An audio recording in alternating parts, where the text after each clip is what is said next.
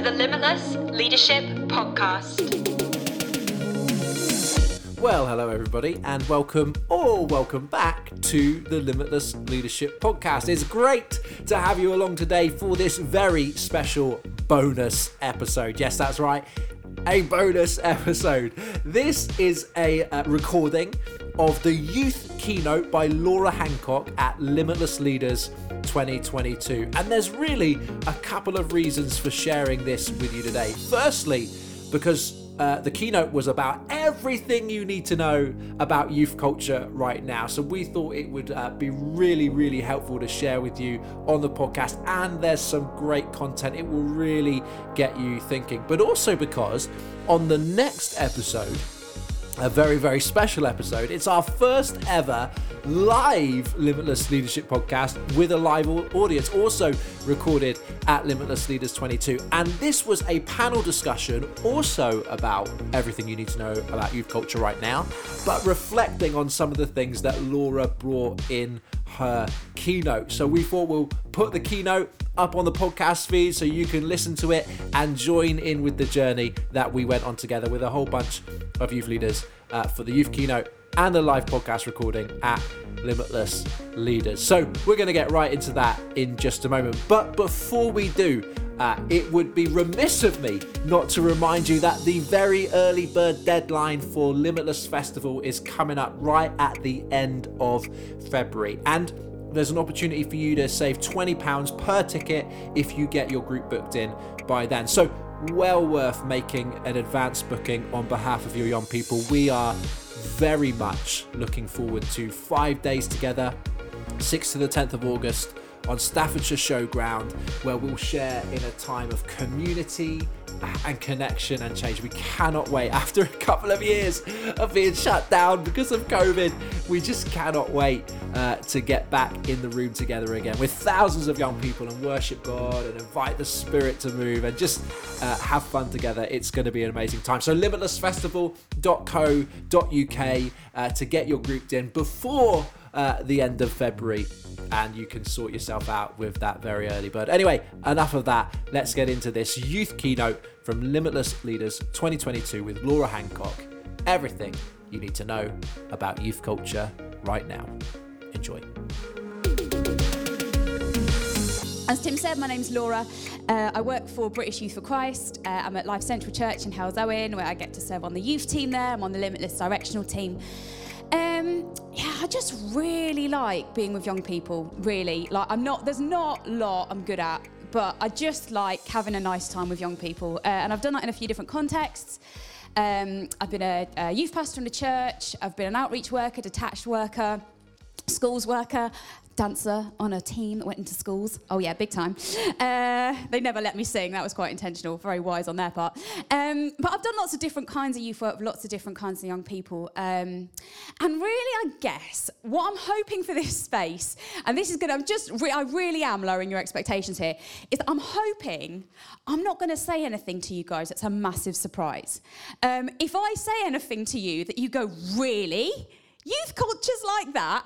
One of us has got something a little bit amiss, like either we've not been paying attention or I'm saying something completely ridiculous. So what I'm hoping is that this isn't actually a moment where you go, I didn't know that young people like social media. I just had no idea. But what I'm hoping for in this space is that it's like a space to think and a space to reflect. And I don't know your experience of the last 2 years, but I wouldn't say I've had a lot of time to sit back and think a big picture, really. I've been able to think a lot about social distancing and face masks, and if a young person touches that thing and then they need to hand sanitize and pick up that thing, are we all going to get COVID? So this really, my hope is that this is a space where we can just take a moment to breathe and go, okay, what's going on? What is it that we need to know? What is it that's timeless and doesn't need to change? And what are some of the things that we need to think through and see our youth ministries and our young people through during this next season? As Tim said, yes, I work for British Youth for Christ. My role there essentially is that I oversee a lot of the external stuff that we do. So I work with churches, our mission and evangelism work, and I head up quite a lot of the research that we do, and some of that's big bits of research, some of that's like little bits of research, talking to youth workers and youth pastors and young people. And I guess what we're going to talk about now in this next little bit of time is a mixture of what I'm hearing kind of through bits of research that I'm currently involved in. Some of it's like anecdotal stuff that I'm just seeing and hearing as I pick up and go around and chat to people. But I'm hoping that at least some of this you go, yeah, I've seen that. And together we get to get some space to go, right, so what does that mean? And specifically, what does that mean for sharing the gospel with young people? Now, I want to start with where we have been with young people. And this, it won't be a surprise to you that I want to start by talking about the last 2 years. I realise my title is very clearly what's going on in youth culture right now, today, on the 19th of January. But I think unless we are, just take a moment to absorb the last 2 years, we don't quite get the context of where we are.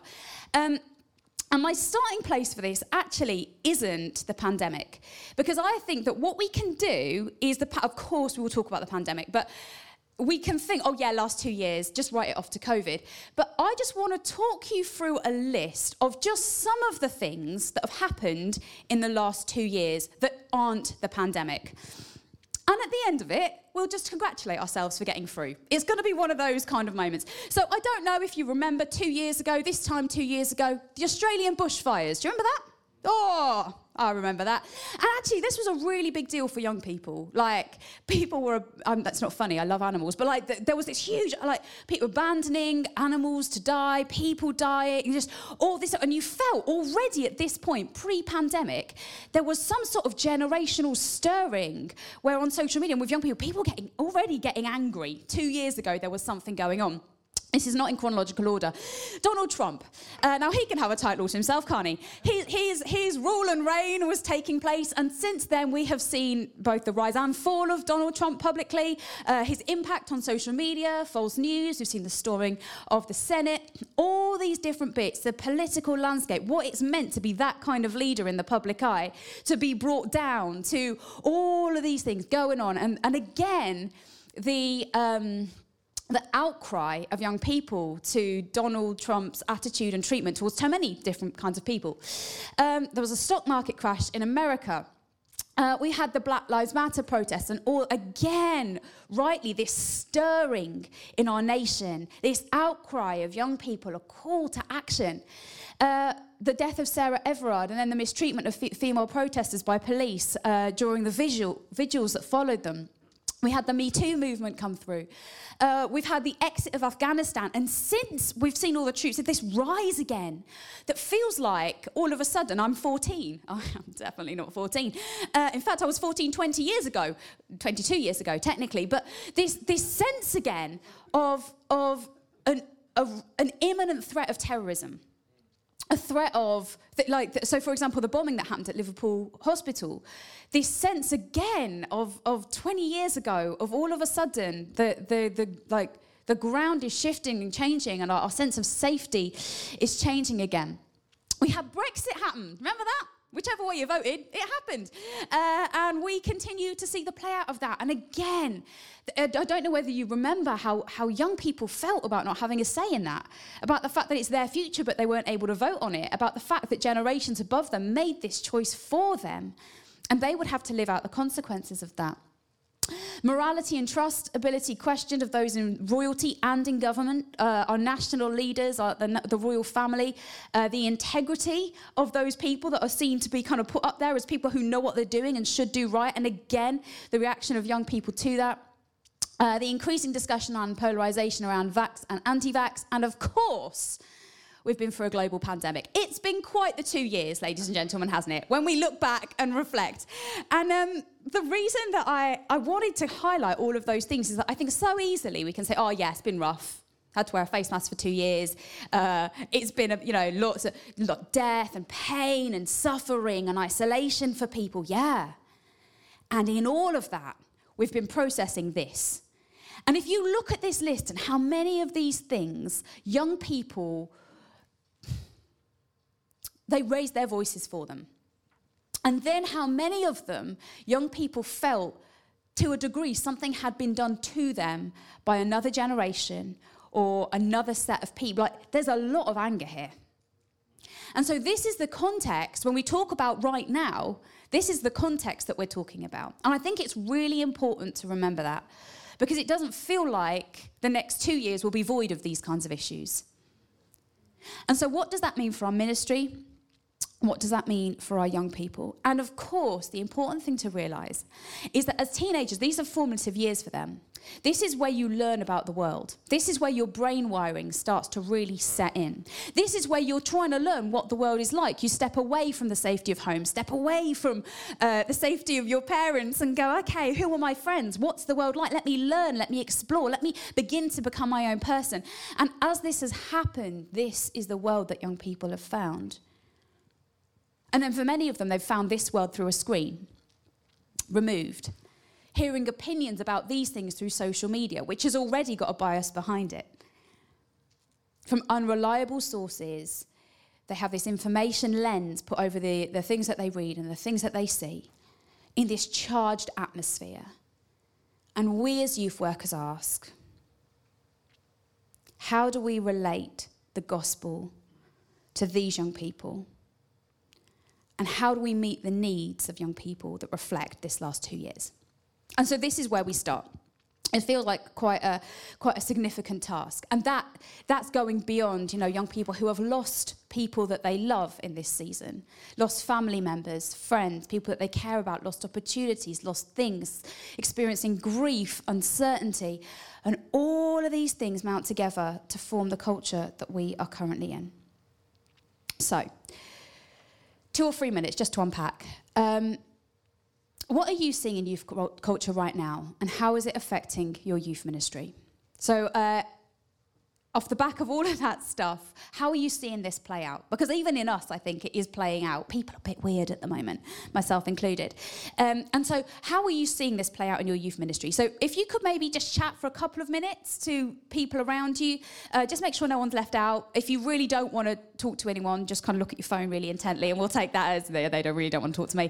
But if we could include people, that would be really good. So just a couple of minutes. What are you seeing in youth culture right now, and how is it affecting your ministry? Go for it.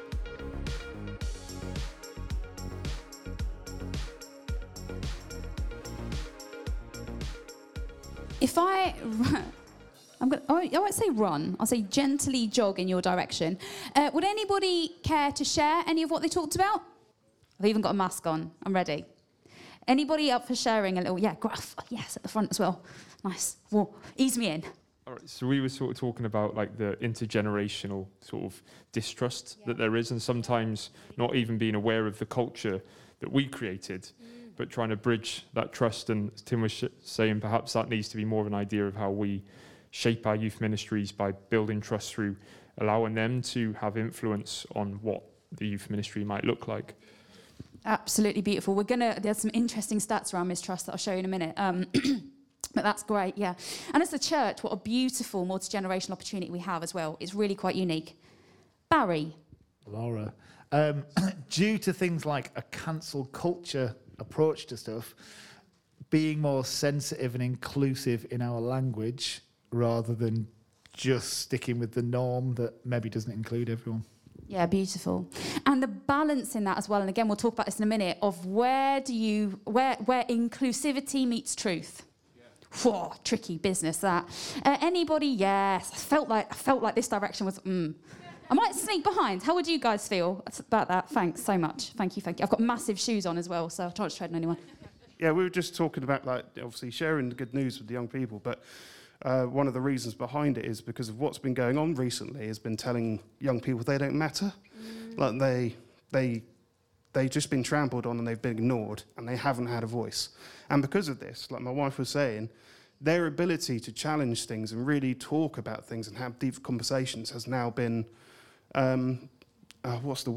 diminished throughout this whole time because they just haven't had a voice and they've been told they haven't had a voice. And it's just kind of like, okay, well, how do we approach this? How do we teach them how to challenge things, but also find the truth about things rather than accept what's So good. Yeah, Luke, thank you. Yes. And what happens when they don't feel listened to is there's a social media echo chamber created, and it becomes an us against them kind of, and we're going to go there. Like, thank you, Luke, that's brilliant. Did you hang up? Yeah. I'll hold it and then you won't get my COVID. I haven't got COVID. Don't say that. I haven't. I really haven't. I tested this morning. Just how when you give young people truth, then they appreciate it. Yes. And then they've got a choice. And then you can see the reactions when they are actually like, oh, I've actually got to do something about this. Because they're so used to superficial like responses and like, oh, yeah. But they're actually being given the opportunity to grab hold of it. And then the practical application, say, right, we're giving you an opportunity to have the truth. Yeah. And then you can actually live that out. And they're going, oh, wow. Yeah. It's different, isn't it?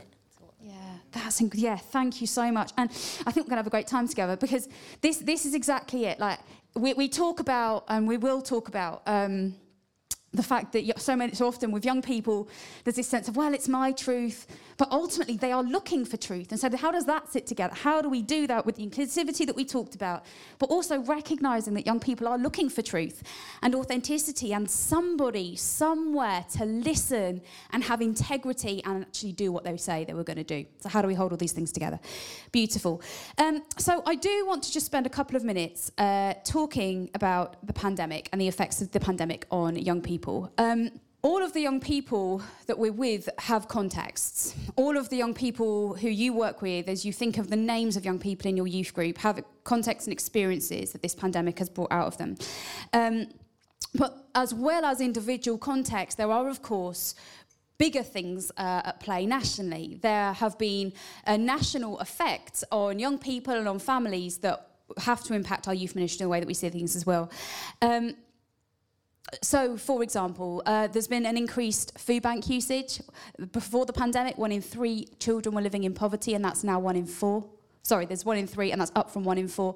And there's an increase in households with no one working in them.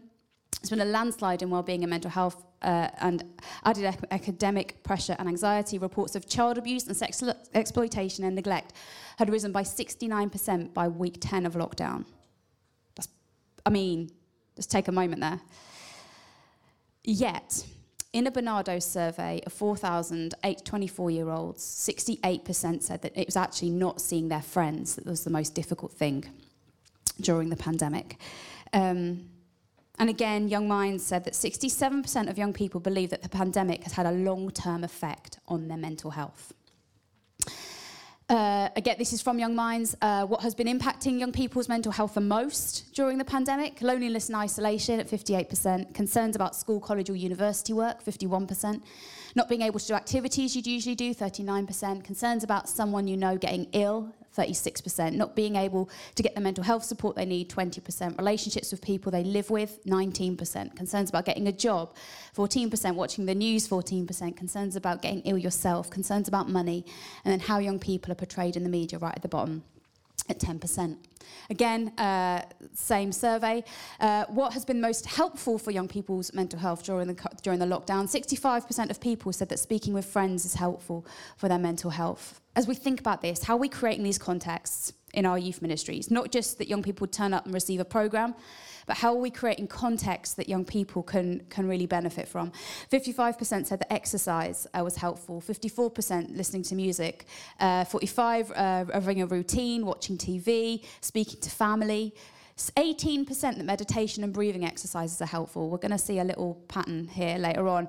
18% that said that gaming is helpful. It just helps if you shoot someone virtually sometimes. 17% doing a good job is helpful. Interesting. We talked about how do we empower young people. 17% said that mental health is helped when they feel that they've done a good job on something. Doing something new was helpful, and then school or university work is helpful.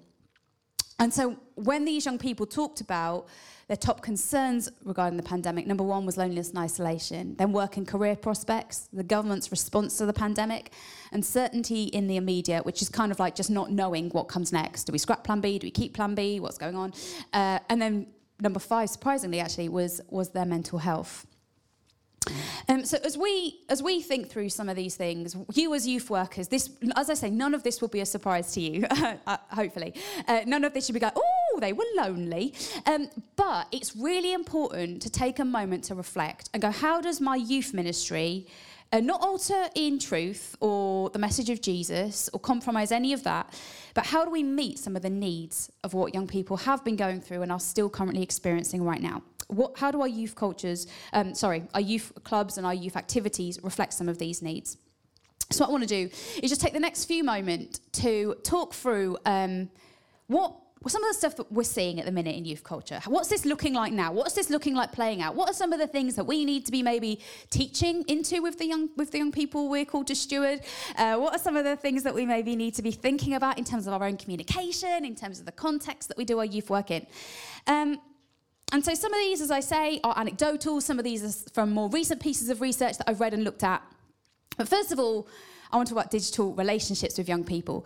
We'll get there. No, what's fascinating during the pandemic is obviously you've just heard that you've seen lots of stats around loneliness. You've heard Faith and Jess and Sarah talk about the value of face-to-face, the value of their friends, checking in how each other's doing.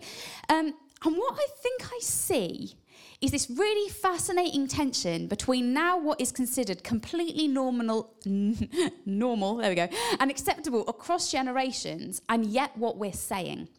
It is, without question, the thing that we were talking about pre-pandemic was young people in digital media.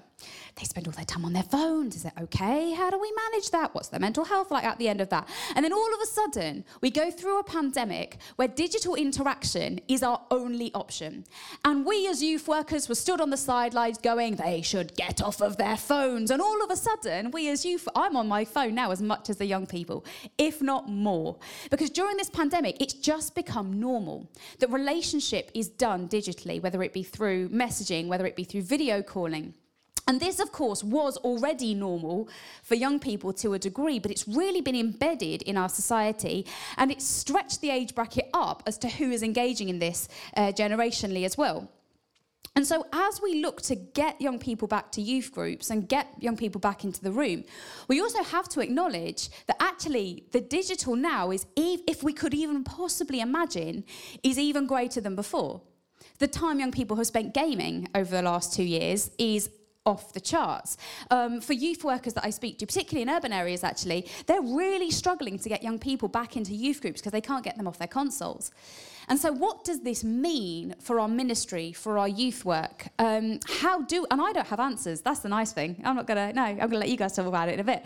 But what does this mean? As we hear young people say, I was lonely, I was isolated, I want face-to-face interaction, and yet, still now, primarily the guaranteed way of intimacy and interaction is digital, or what they spend their time doing is more so isolated watching of Netflix or gaming. How do we as youth workers hold these two things in tension, and what do we do with it?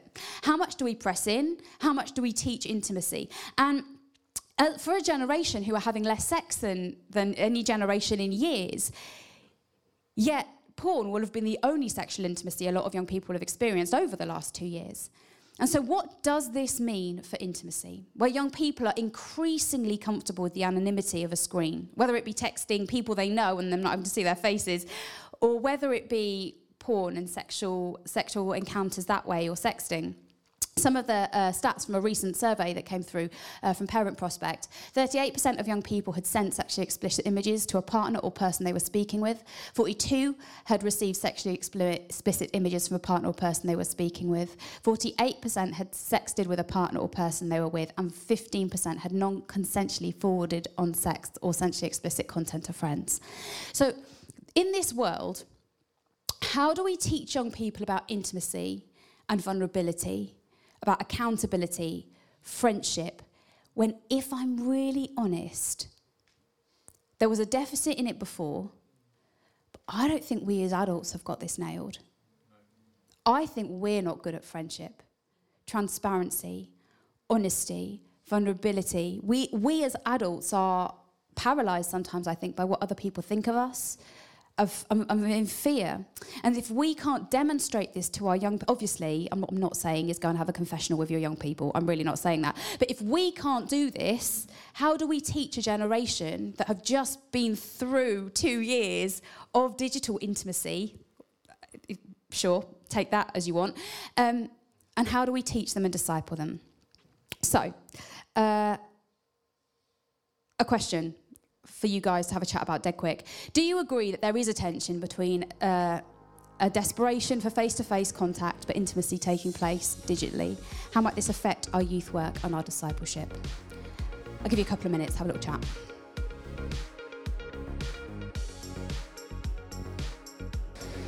Okay, so youth work 30 seconds, so you kind of make it up anyway.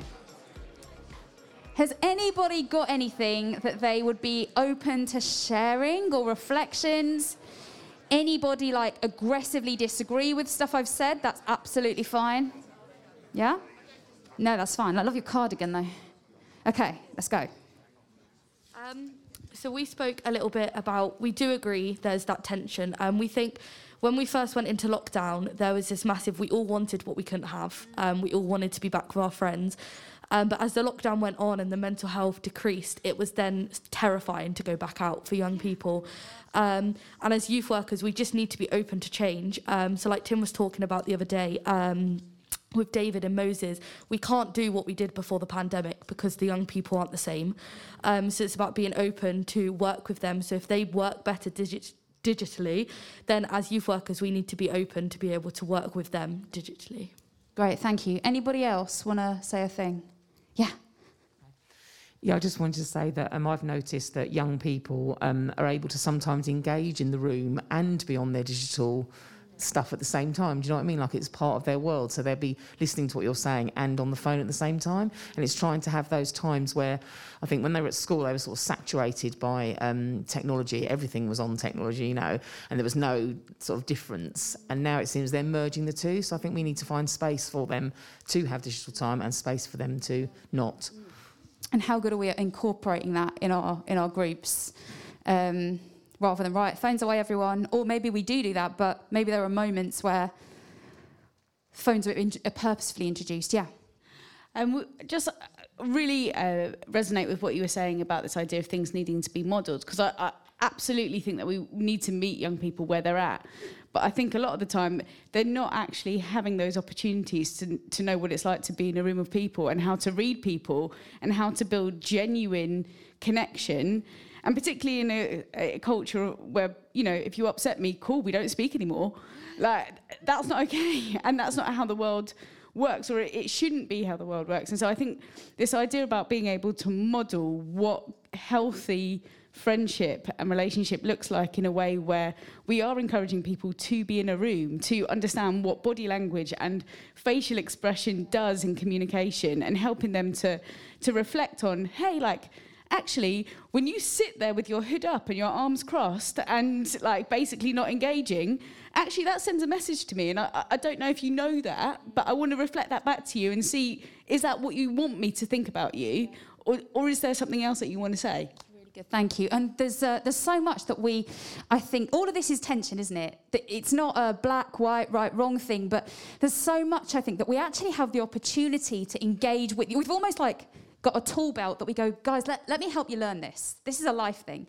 You can't sort out huge, massive deals over WhatsApp or Snapchat or any DM. Like, you need to get in a room and you need to learn how to love each other really well. Okay, I'm going to keep going. Another thing that I think is a huge deal for young people at the minute is I've still got my face mask on, is the future.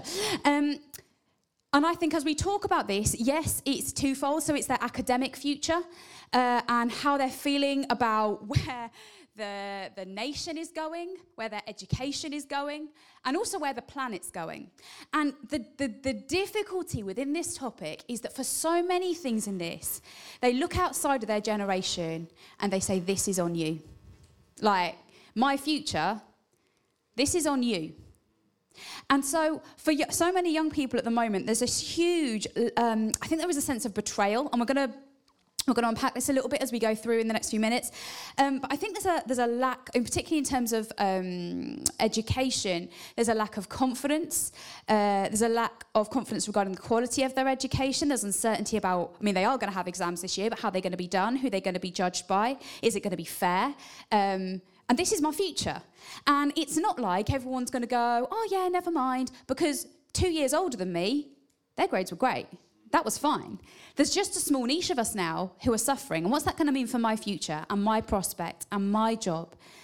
And so they've got this, and this isn't a like, oh, I'll worry about it in June, July, May kind of time. This is everything I do right now could be building my future, and it may not be judged fairly. And their futures depend on it. And we have written this story for ourselves because so often for young people, their measure of success was what they got in their exams. And so what does it look like for young people who struggle anyway when it comes to education, when there were already barriers there, when there's this feeling again of struggle and fighting for your future and it being unfair? And how do we talk to young people about success when it's really been sown into them that this is what the measure is? How do we address that for them? And of course, there are huge levels of concern, frustration, anger in terms of the environment. And there's skepticism and mistrust, and we're not doing enough. You're not doing enough. I listened to a young person talking about the church and how little they view the church to be doing, saying, demonstrating on the future of the planet, and the anger in their voice. Because the church clearly isn't for them, because it's not for their future, not for their planet. Earlier on, we talked about a sense of mistrust in generations, Luke. I think you mentioned that. And really, this is, as I say, one of the big topics that there's just huge amounts of generational divide. This is where some of the resentment sits, I think. This feeling that other generations have failed them. And I just want to read a little list of quotes. The Guardian asked a lot of young people, young adults, how are you feeling about your future as a generation? How are you feeling about how the pandemic's been dealt with? And I promise you, this is just a selection of about 50 quotes that were in The Guardian. It says this. One quote said, "Our whole generation has been pushed aside as a problem to deal with later. I am a part of a sacrifice generation. We will inherit a weaker economy, a warming planet, and a glaring tax bill. We are heading towards a future that feels abstract and apocalyptic, that the only hope is that my generation will find the power to fight this battle. Governments have created a rift between young and old, and it needs to be closed. We will take up some of the most powerful roles out there. We need to be seriously better than the generations before us. Our generation has so many issues to face and so many revolutions to lead." So what does it look like for us as the church and us as youth workers to be seen to be people who will fight for their future? And I think it's an important question. And part of the reason I think it's a really important question is because I think it's a question that matters regardless of whether you follow Jesus or not. So in your community, the parents of the young people in your youth work, in your local schools that don't know Jesus, they will care about the future of their kids. They won't care about the future of anyone else's kids, but they'll care about the future of their own. What an opportunity for the church to say to the local community, one way or another, I will fight for your child's future. Whatever that means. And as you gather around that point, you begin to share why. Because I believe that God has a plan for your child. I believe that God has a plan for you, for this community. While things look so hopeless and the future looks so hopeless, let me share hope with you. And so what does it look like practically then for us to invest in the future and fight for the future of the young people in our youth groups, the young people in our communities, and to create gathering points with families that we're trying to reach in our local community around this thing to bring hope? Next up, I want to talk very quickly about truth, individualism, and cancel culture. Barry mentioned this a little bit ago. We've been talking about this a lot. I'm sure you'd have heard people, I'm not going to spend ages on it, talking about this idea of post-truth. That truth is actually determined by my experience, by what I feel, by the things that I feel are right. My right is to do what is right by me, my emotions, my felt experience. My directions are guided entirely by my internal compass. And who are you to contradict, question, come up against my internal compass? Because this is true for me. Whether that be about religion, whether it be about gender, sexuality, ethics, morality, political views, this is my truth. This is what I will follow. This is my expression of who I am. And that's acceptable as long as it doesn't harm anyone. Now, what's really interesting, and many of you may have read it in John Mark Comer's new book, is that he raises a really interesting, it's not as new anymore, but really interesting that actually we didn't really ever define what harming somebody else meant.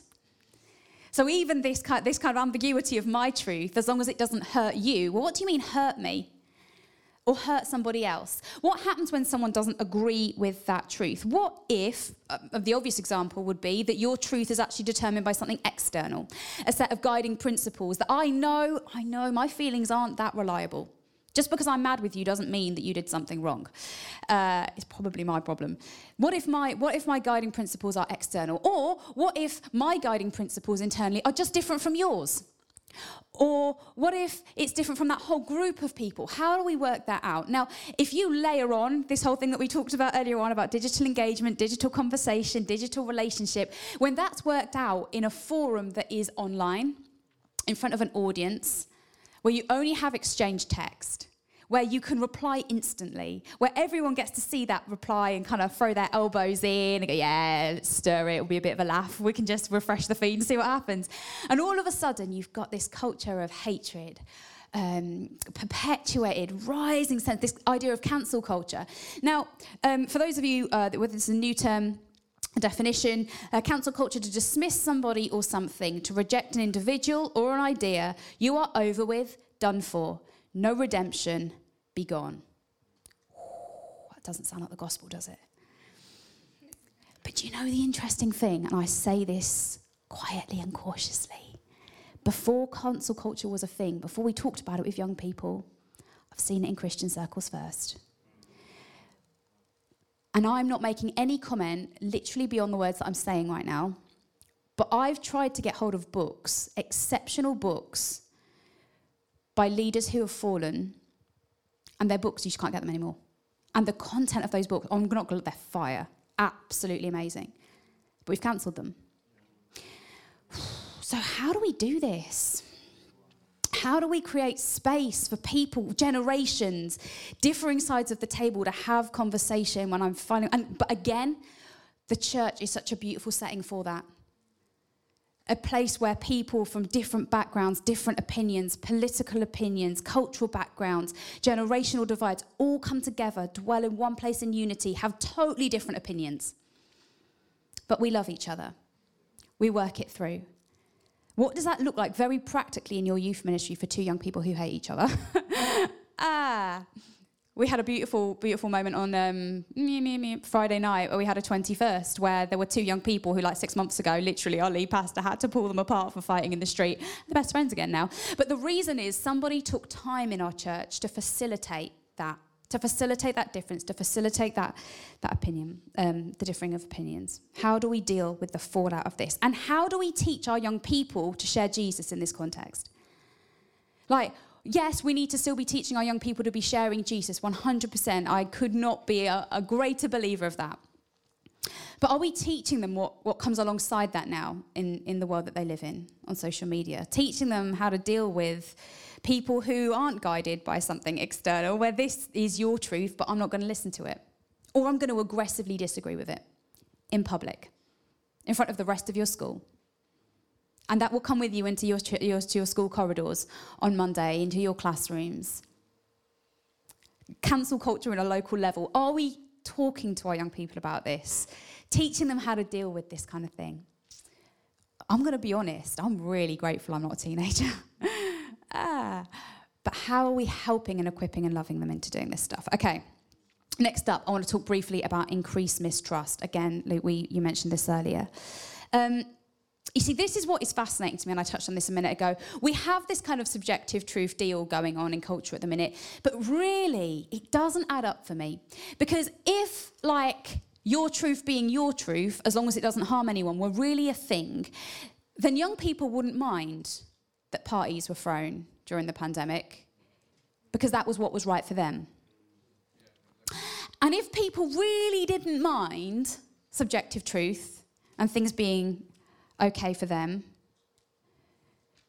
then they wouldn't mind that Molly May thinks that anyone can do anything in 24 hours, because that will be her truth and her experience, so that's okay. If we really didn't mind subjective truth, then we wouldn't mind if the news was inaccurate, because that would be true for them. That's someone's felt experience, so tell me about it.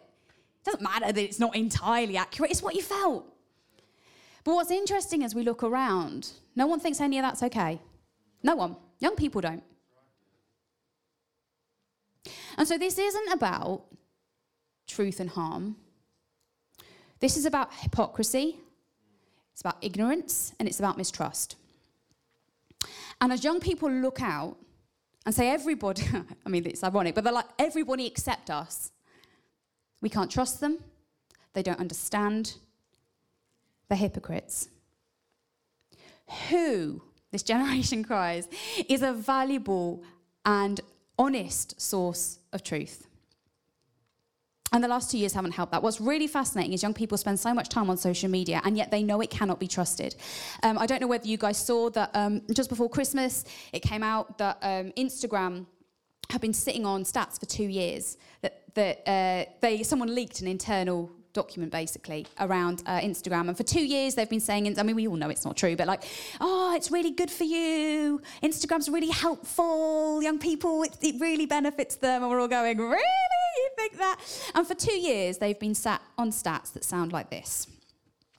13% of users trace suicidal thoughts back to Instagram. They've sat on information that says 32% of teen girls said that when they felt bad about their bodies, Instagram made them feel worse. More than 40% of Instagram users who reported feeling unattractive said that the feeling began when they started using the app. About a quarter of the teenagers who reported feeling not good enough said it started when they used Instagram. Now, I'm not dissing social media here. My TikTok algorithm is full of dogs as much as the next person's. But what I am talking about is trust. Even the space where they spend most time, they know they can't be trusted there. Youthscape did a really interesting survey. And this is the percentage of young people who express a lot of trust in various institutions and professions. The blue one is 15 to 24-year-olds. Top of the list, doctors and healthcare workers at 61%, scientists at 56%, friends and family 45%, national news and media 37%, international news and media 36%, the government 33%, ladies and gentlemen, religious organisations come behind that at 32%, and then social media at 17%. Got some work to do. And how do you build trust? It's relational. It's sticking in. It's not in the massive headlines. It's not in any of that business. By the way, if you want to see this, it's if you go to the story on Youthscape's website, they do a magazine, and that's in there. You can have a look in that. But how do we build relationship and do that well? How do we become a source of trust for young people? A question, I'm not gonna give you guys time to chat about it, but it might be something you want to chat about later. As young people are more informed than ever before and more empowered to make a difference, what is your experience of the levels of trust or cynicism of those outside of their generations or in positions of power? Again, the church is uniquely positioned to address this. But how are we doing it? Finally, and very quickly, I want to talk about the faith and spirituality of young people. Some of this information will be stats that you've heard before, seen before. I'm okay with that because I think it's important. So where are we now? This is from Youthscape again, the story. 53% of church youth groups are smaller now than when the pandemic began. Community youth work experienced most severe loss of young people. Volunteer-led youth work, interestingly, lost fewer young people than others. From the EA, 24% of churches who offered youth ministry before COVID-19 are not currently offering youth ministry. A third of churches are offering youth ministry in person at least monthly, and 77% of churches are offering children's ministry in person at least once a month. 17% of churches who offered children's ministry before COVID are not currently offering children's ministry.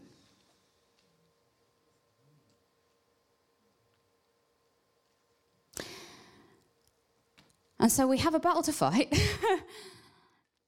and we're in a tricky position. But I really would love to finish this keynote on with a little bit of hope. I really like being positive, so let's finish there. I think we are in a unique and opportunity-filled season if we're willing to fight for it.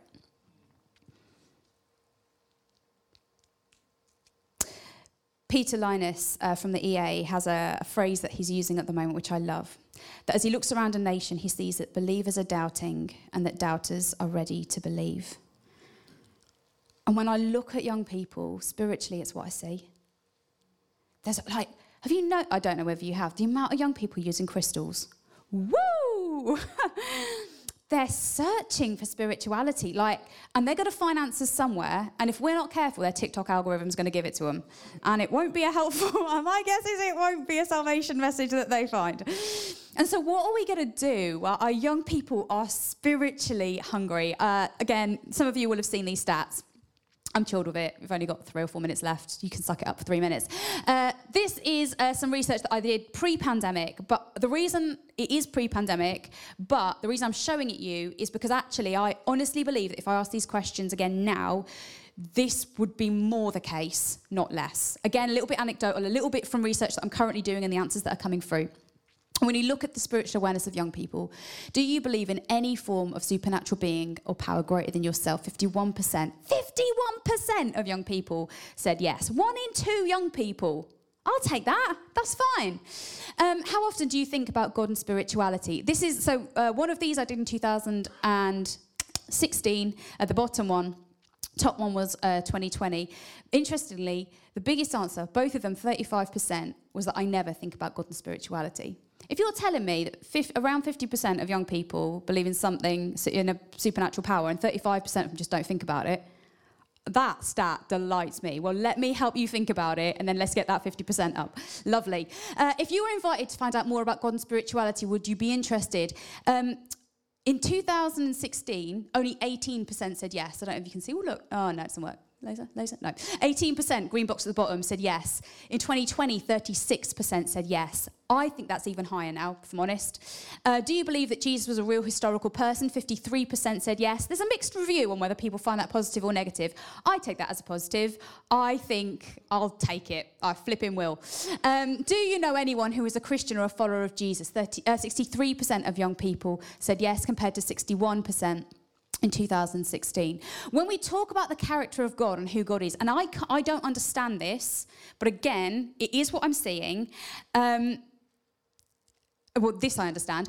What is the main thing that makes it difficult for you to believe in God? 18% because so many bad things happen. Again, it was before 20. All of this, by the way, is available online. If you go yfc.co.uk/faith and spirituality, you can download the whole set of research for free there. Or you can view it online. Because so many bad things happen. We've been through a global pandemic. Honestly, I think that stat's going to be higher now.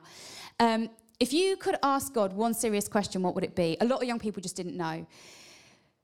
But look at the others. Why do you let people die? Why is there so much bad in the world? Why do you let people suffer? Is there life after death? Why do bad things happen to good people? Are you real? Why are there wars? All of these things are going to be the exact questions that the young people are asking. These are questions, in one sense, around who God is and his character. How could you be loving and do this? What might make you think about God and spirituality? 26% when others talk about their experiences of God. 36% through teachers. 37% highest, illness or death. Again, if that was 2020 and that's what make young people think about God, man, I need to do this research again. Okay, this is what blew my mind. I don't get it, but this is my experience. What do you think God thinks or feels about you? there really weren't that many negative answers. I didn't just exclude the negative answers. Young people said that he loves me, that I have value, that he likes me, that he's interested in me, that he's proud of me. The only other high answer that I got was that he doesn't think or feel about me. That's an interesting starting point based on the questions that they've got. But what a great conversation starter. Okay, we've had this before. Do you know anyone who's a follower of Jesus? 63% said yes. Do the Christians that you know talk about their beliefs in Jesus? Only 44% of Christians that they know talk about, in a way that they understood, like you're talking to me about Jesus right now, not like, I went to church on Sunday. This is who unchurched people have heard being told about Jesus. 44%, which isn't that high.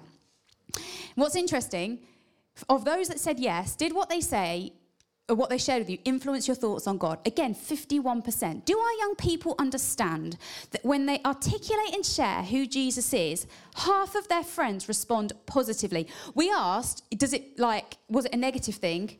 It was all positive, all of it. Do our young people understand the power of what they carry when it comes to sharing faith with their friends who are spiritually hungry?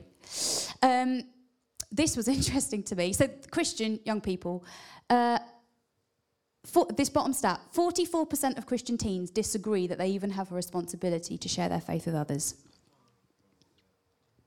Now, when I look at those stats before, and I read this stat, it makes me think the problem isn't with unchurched young people not wanting to listen.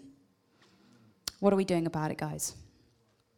I'm nearly done, I promise. What might convince you that God exists? Again, here, a miracle, evidence, proof. If I saw him, if bad stuff stopped happening. At the bottom, stopping suffering on earth, answer prayer. Young people want an experience of God. I think maybe you might have touched on this yesterday in your seminar, Andy. Young people are hungry for an experience of Jesus. Not just hearing about him, but experiencing their truth, experiencing him for themselves. This is the thing here. Have you had answered prayer? 48% said yes. Of those who said yes, did it change the way that you view God? 68% of young people who have been prayed for, who are not necessarily Christians, and sought an answer, said it changed how they view God and prayer. What does it look like for us to create opportunities in our youth groups and please Jesus outside of our youth groups for young people to experience the person of Jesus through prayer? I don't want to tell you about Jesus. I want to show him to you. Let's pray. Oh, that's fun, isn't it? And honestly, how many of us are brave enough to crack on and do that? How confident do we feel to do that? So, I think despite all the things we've talked about, there's a lot of hope if we're willing to step up and step into it. Very quickly, this is literally my last thing. Where might we be going with young people? Interestingly, as you look at the generational patterns of young people at the moment, they're most similar to the silent generation. The grandmas and granddads, the guys who came out of the war, because they've been through a trauma and they don't trust people. And so that's interesting when we think about connecting generations. So where might we be going? A risk-averse and cynical generation. Less drinking, sex, greater awareness of unseen dangers, that danger could come from anywhere at any time. It could just be around the corner. Don't expect this generation to trust you easily, but they will be really loyal to you when they do. A generation who values family ties. Now, I'm not saying by any stretch that people's experience of being locked in their houses was positive with their families. A lot have very, very broken backgrounds, and we saw that from some of the stats. But for a generation who have experienced more time at home, have experienced the death of loved ones, what does it mean for young people who are passionate about family and generation family in terms of family, but externally really struggle generationally? That's a really interesting tension to hold as we look at this generation growing and changing. They're passionate creators and participators. They fight and they will speak out and they want to do and they have the tools to do it. But I think if we're not careful, it's a generation that's happy to stand alone. Because they will fight for them, because no one else is fighting. So what does it look like for us to help young people fight for generations outside of their own? To feel loved by generations outside of their own, listened to, advocated for, fought for, that we might build the kind of church that Jesus intended us to. Okay, we're done. El, I'm sure you'd agree that was such a helpful and insightful keynote from Laura there. And I've no doubt that as you were listening to all of that cultural analysis, you were tracking the impact of that in the lives of the young people that you love and lead. And it is a challenging time to be in youth ministry, isn't it? So many shifts and seismic shifts in culture that are impacting on how our young people think and live and form their faith. And you are right on the front lines of that. So as I always say in the podcast, but I mean it from the depths of my gut, thank you. Thank you for what you're doing to invest in the lives of young people where you are. And remember, we publish that on the feed ahead of next month's very special edition of the Limitless Leadership Podcast, our first ever live recording. So you're going to enjoy listening to our panel reflect on some of the key things that Laura brought out there, as well as a audience Q&A also recorded at Limitless Leaders. And before I let you go, don't forget to get your Limitless Festival tickets booked in before the end of February so you can save £20 a ticket over at limitlessfestival.co.uk. That's it for this special bonus episode, and we'll see you next time on the Limitless Leadership Podcast.